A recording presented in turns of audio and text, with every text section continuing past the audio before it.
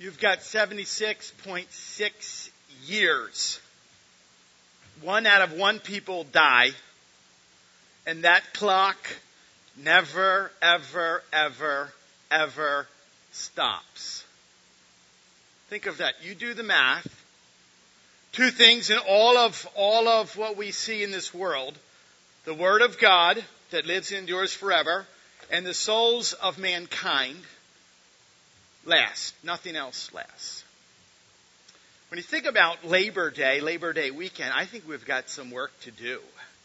We have some laboring that needs to be done for the gospel, extending the kingdom of God for the glory of God.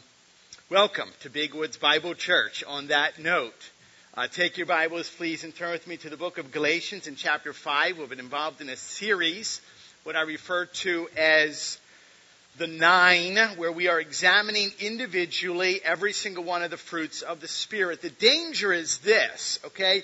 We have looked at the subject of love, check, joy, check, peace, check, and we have this tendency to just kind of go through and say, all right, what's next on the list? I have not kicked any puppies today on my way to church. I did not run over any peacocks that were driving or walking very slowly in front of me today when I was driving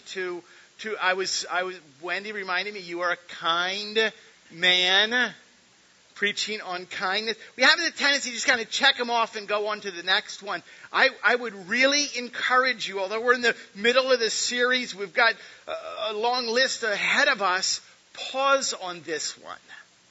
Okay, kindness is what I refer to a key connection to the gospel. Everything that we do points to the gospel of Jesus Christ. That's why I'm asking that you heed and hear the Holy Spirit's leading as we learn this morning from His Word. Let's bow our heads and ask for God's direction and blessing as we learn. Father, we thank you for every person that is here. I thank you, Lord, for this time that you have set apart for us in your sovereign plan for us to hear these words. Lord, please guard my mouth, guide my lips so that everything that is spoken would be for your glory. Father, help us, Lord, to listen to your Spirit as you examine our hearts through this word. Lord, we live in a cruel and a harsh world. And we're called to be different. We're called, Lord, to talk in a unique way, to walk a different direction that the world is walking. And God, we need your help. I pray, Lord, for this community. I thank you for the outreach opportunities.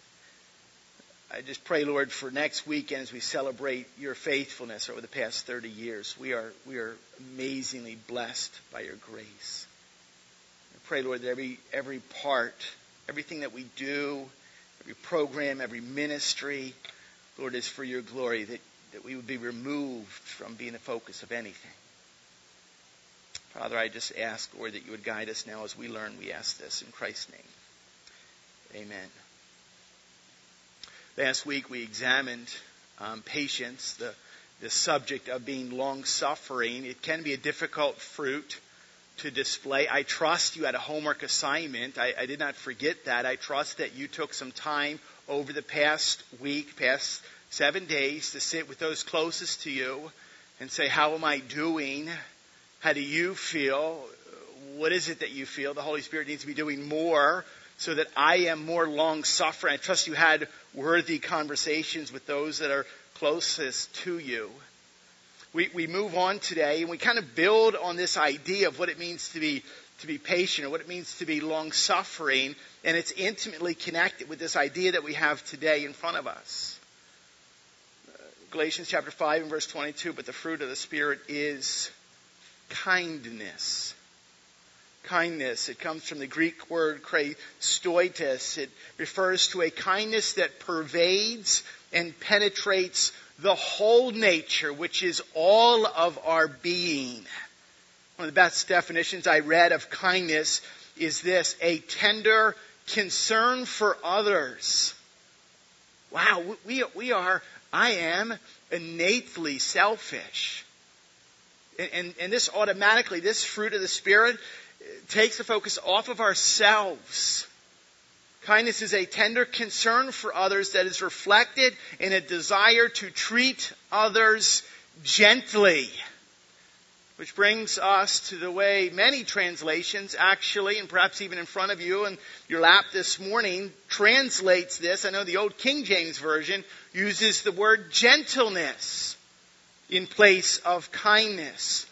This is a gentleness that literally washes away everything that is harsh about us. And there is a lot of harshness in and of ourselves. It is a gentleness and a kindness that washes away everything that is strict and stringent and severe. Barnes described this word like this: it is opposed to harsh, crabby, crooked temper. Think of that. There are actually elements, although you are cool and kind at times, there are crabby elements that exist inside of us. What I want to remind you of this morning is that it is not a stretch at all. We are followers of the Lord Jesus Christ. We focus on Christ. It is not a stretch to see and to learn this morning that Jesus Christ was the single most kind and most gentle person that has ever lived on the face of this earth. Think of that for a moment. Now please, what happens, I think particularly us as men, we hear this term gentleness, or we hear this term kindness, and all of a sudden we're kind of thinking like weak, soft hands, a wimpy handshake, a lot of sweater vest action going on, blown dry hair, okay, pastel colors. That's not really what we're talking about here. Jesus Christ, the most gentle, the most kind, and if you remember, He literally tore into the temple and He whipped the money changers and He turned tables upside down. Why? To protect the purity and the purpose of the temple. We know that Jesus Christ showed incredible strength and resilience in continuing to corral those 12 disciples. Strength in that. And yet at the same time, there was a gentleness that, children were drawn to Him constantly, continually. The sick and the weak felt welcomed by Jesus. We know that Jesus Christ submitted ultimately to His Father's will and was sacrificed for our sin. He laid down His life for us so that our sins could be forgiven, so that you and I can have life today. That is what we call good news. That is what we call the gospel of Jesus Christ. And Jesus Christ is the one that you and I are called to emulate, to follow His example. We are challenged to be like Him. Which brings us to our first point this morning. Kindness from God is evidenced through the gospel. Point number 1. Kindness from God is evidenced through the gospel. The entire essence of the gospel is surrounded around what? God's grace, God's mercy, and God's love to us that we simply do not deserve. Package it any way you want it. And we are recipients of His grace and His kindness and His gentleness, and we simply do not deserve that. We go all the way back. You can trace and track the history when Adam and Eve chose to break that close, intimate relationship that they had with God in the Garden of Eden because of their disobedience and because of sin. What occurred? There was consequence to sin. We talked about that today. The truth is what? It's not pleasant. Adam and Eve, first and foremost, felt shame for the very first time. Shame and nakedness, covering themselves up because of their sinfulness. Consequences of sin, they were banished from the garden. They toiled through work and the harshness from that moment, forever battling the thorns and the thistles. There was pain in childbirth. Consequences of sin, and yet far greater than any of those consequences is what? Is a separation. The separation between and from a holy God and sinful men. But God saw us. God moved us. I may need a mic. God saw us. God moved toward us. What do you call that? What do you call when someone does something for us that we simply do not deserve? Well, we call that kindness. God rescued us when we do not deserve to be rescued.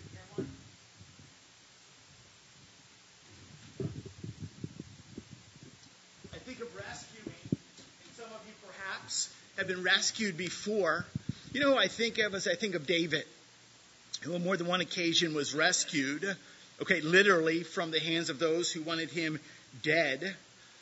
Psalm 18, it is recorded, it says this: on the very day that David was rescued, it says, he wrote, "You have given me the shield of your salvation, and by your right hand you have supported me, and by your gentleness it has made me great." So David recognizes in being rescued by God, there's an element of gentleness from God.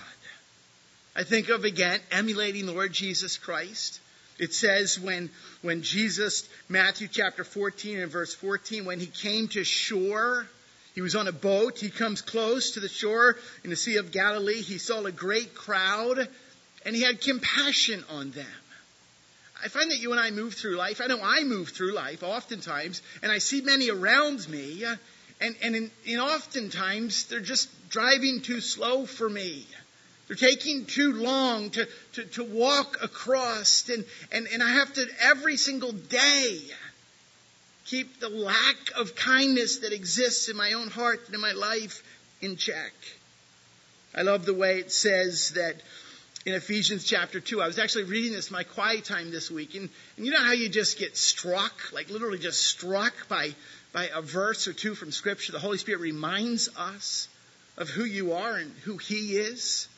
You can't help but see His kindness. It says in Ephesians chapter 2, remember, you were at that time separated from God. You were alienated. You were strangers. You have no hope, and you're without God. Think of how depressing that is.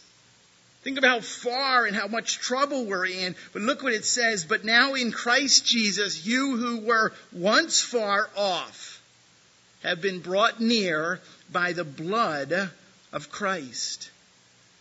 I don't know about you, but it is a delight to know that you and I in everyday life, splashing around, gasping at times for breath in the deep end, far beyond our control, that God reaches in and He rescues us.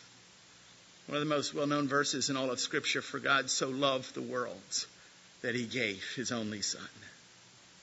What do we have as a result of that? We have hope today. We have joy today. We have peace today. We see it all over the place. Kindness from God is evidenced through the gospel. Now we have to pause on this second one for quite a while, because this is where the work comes in. This is the laboring on Labor Day weekend. Number 2, kindness toward others is expected because of the gospel. Kindness toward others is expected because of the gospel. Now there's a term, theological term we refer to. It's called the incarnation. For many it's a big term and we kind of have an idea about it. But basically, very simply, it means God becomes man and yet He remains God. Wrap your mind around that. The incarnation. It says in John chapter 1 and verse 14, the Word became flesh and dwelt among us. So literally, God in all of His kindness, in all of His grace and mercy and love, left what? The glory and the splendor and the wonder of heaven. And what did He do? He came to earth lowly as a baby. John 1 continues on, we have seen His glory. Glory as of the only Son from the Father, full of grace and truth. So Jesus Christ, who is God, came to earth as a baby and he grew. And what did he do? He reflected, he displayed his Father's grace, his Father's mercy, his Father's kindness. And now you and I, who claim to be followers of the Lord Jesus Christ, I trust this morning, are to do exactly the same. Now, did you realize, by way of the transition in history, before the time that Jesus Christ came into this world, there were very few, if any, institutions of mercy. Do you know what an institution of mercy is? It's a hospital. Before the time that Jesus came, there's very few specific places that were reserved for people to go to be cared for who were sick or who were dying. There were very few, if any, nursing homes to tend to the needs of the elderly. There were no orphanages for children who had no one to love them. There were no mental health institutions for the troubled and for those who have been afflicted. There's no such thing as a homeless shelter, as a place that someone can go to receive a warm meal and a bed. There were no drop-in centers for the lost and for the lonely. There's no soup kitchens to provide a meal for someone. There's no pregnancy care programs to assist women whose families had abandoned them. There were very few, if any, places for someone to seek refuge if they've been refused by others. There are very few places that someone can go in the midst of the storm and they could be safe from that. Pause with me for a moment and think about the ancient world, first century Middle Eastern Roman Empire, the one that Jesus Christ was born into. Do you realize that if a child was born and they were sickly, if a child was born disabled, special needs in any capacity, a child, a baby, was simply discarded. Oftentimes they were taken and they were thrown off of the walls of the city into burning trash heaps and discarded human beings as refuge. Do you realize that? But Christ came, God incarnate, and everything changed. He displayed this fruit of the Spirit that we call kindness, and when He ascended into heaven, what? The Holy Spirit descended and gives you and I the ability to be kind. Do you realize what happens? Do you realize when babies were thrown off of that edge? It was Christians. It was followers of Christ who went to those places and would seek ones who are still alive and would take them and would nurse them and love them and care for them. It was Christians who did that, followers of the Lord Jesus Christ. Understand this. This is who we are. Wherever true Christianity has gone, followers of Christ have demonstrated acts of kindness and gentleness, literally from the first century to the 21st century. I appreciated Cameron's testimony this morning of a young boy simply wandering homeless, as there are literally millions upon millions of them. I think of the ones we minister in Cruz Blanca. We praise God for those of you who have been moved either to go or to give, so that someone there finds that little boy and brings them in. That's what we're talking about. You realize that there perhaps may not be homeless children that are wandering around Lock Haven today, but there are many people who are desperate and starving for someone to love them, someone to invest into their lives, someone to care for them, someone to listen to them. They're all over the place. Enter what? Us. And yet not only have we this clear commissioning and commanding, but we have the empowering and the work and the promise the Holy Spirit will give us the ability to do this and to do this well. So how personally, you right now, in your own heart, how are you doing in this area of life? if someone were to describe you, and put the name there, that person, would you be described as a kind and a gentle person? Would you be described as one whose words and actions literally are controlled by the Holy Spirit? Now, perhaps if you saw a child that was homeless or hungry, you would stop and pause and feed them. But let me ask you this. In addition to that, how are you doing when it comes to those that you see and spend time with every single day? You know, there's a difference there. Dads, husbands. Husbands, are you gentle in the conversations that you have with your wife? Are you kind? Dads, how about with your own children? When you're tired or exhausted or frustrated, are you known as a father who is led and controlled by the Spirit of God? And are known as a kind father. Moms, how about you to your children? How about big brothers to their little sisters? Is there an element that says, yes, that is a kind person? Are you this morning kind to the irritating relative that just doesn't seem to go away? Are you kind to the impatient employer? Are you kind to the immature believer? You think they should be further along by now. I can't believe they're still behaving like that. I grew up in a home where my parents were not at all reserved or shy about the fact that they wanted to raise us as children, particularly my older brother and I, to be raised as gentlemen. Not just gentlemen in the one sense, but gentle men. Which means what? It's the little things in life, guys. It really is. It's the little things in life that says what?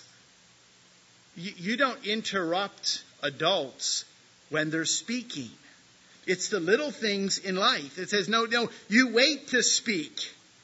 It's the little things in life that says you respect those that are older than you. You don't correct your elders in public. You respect girls. You open doors for them. Oh, I had a lesson on this one time years ago. My mom took my brother and I school shopping about this time of the year. And literally drove into the parking lot in the mall, and we get out and walked in. And as we're walking in the mall, my brother and I look at one another and we notice, well, where'd Mom go? She was just here a second ago.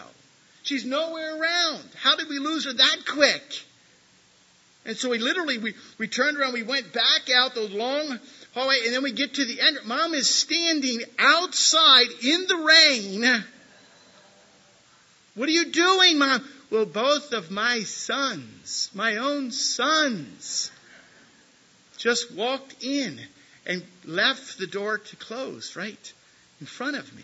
She was waiting. Many people were just walking right by, but she was waiting for us to recognize that, to go all the way back to open the door. Why? Because that's your mother. That's a woman, and you respect her.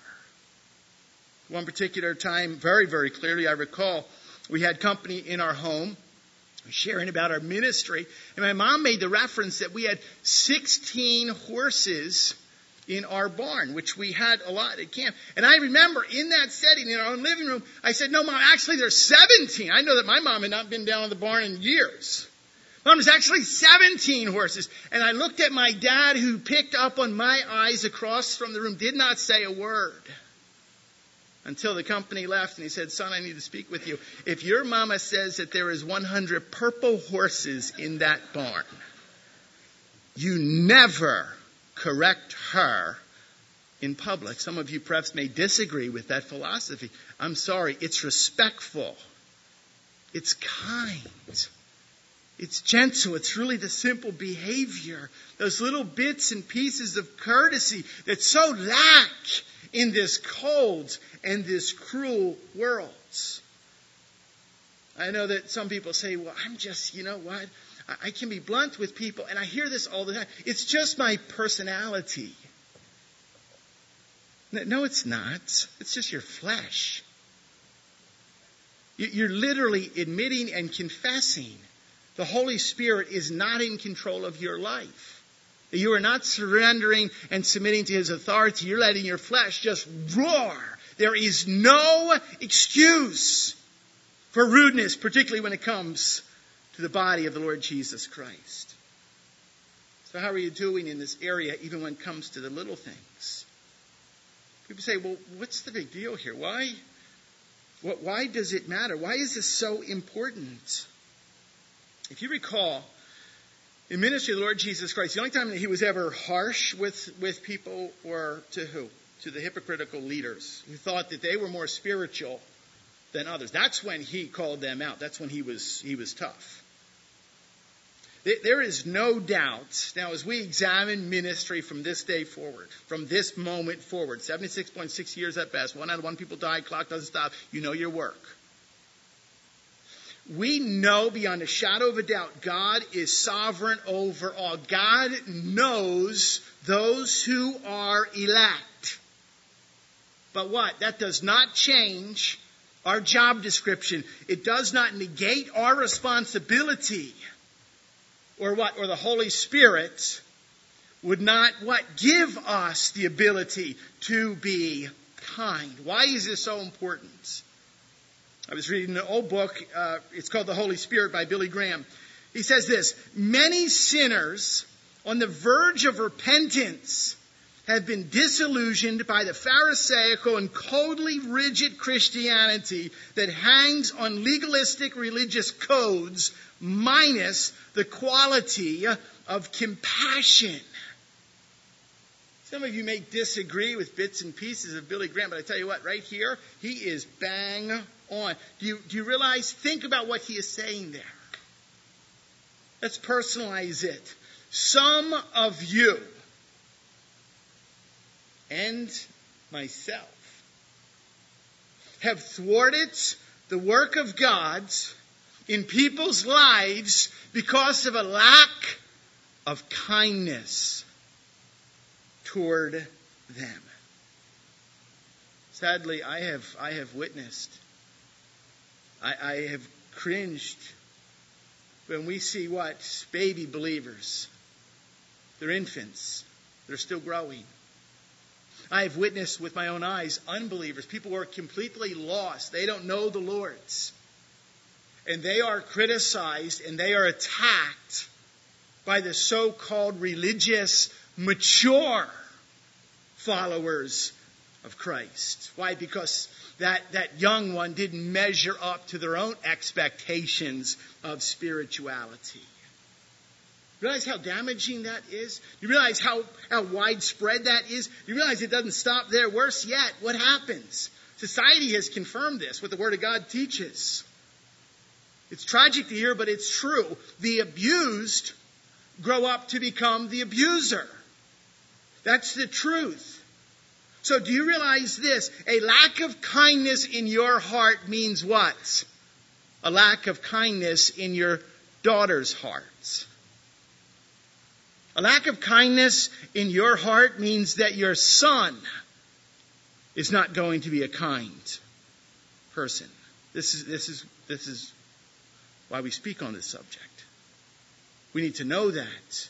A lack of kindness in your heart, your brother in Christ, your sister in Christ. Okay, he's not going to stay with you. Your actions don't just affect you. Stop thinking it's all about you when it's not. Kindness, a lack of kindness in brothers and sisters in Christ erupts in and grows into a church that is not a kind church.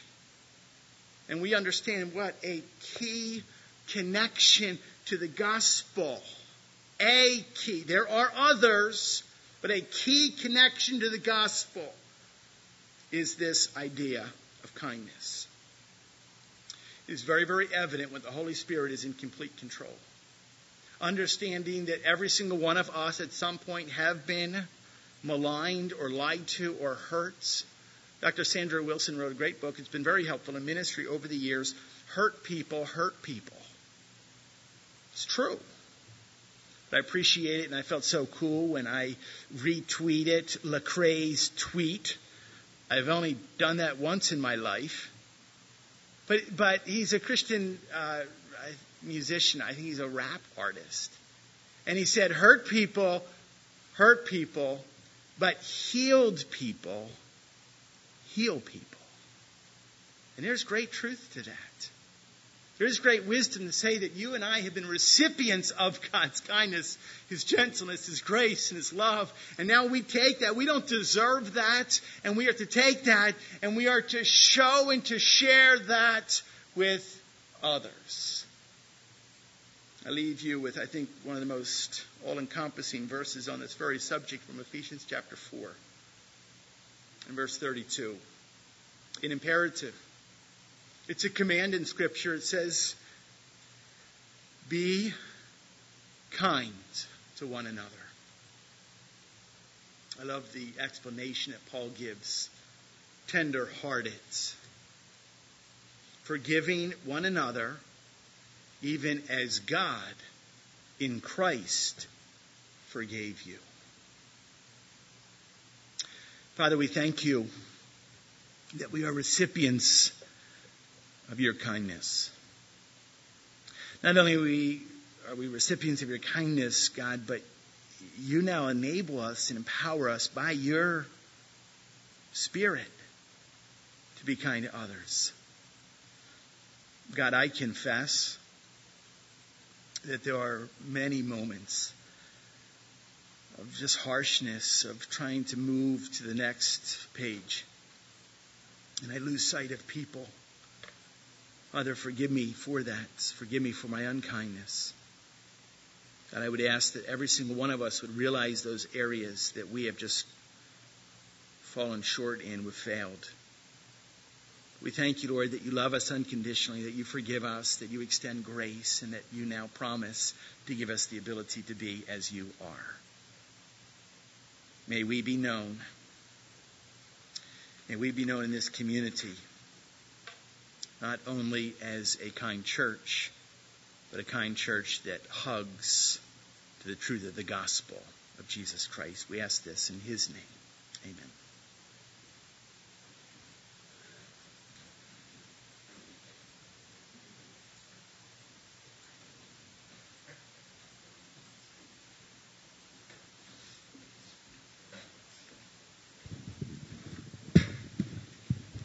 Just stand with us, please, as we close.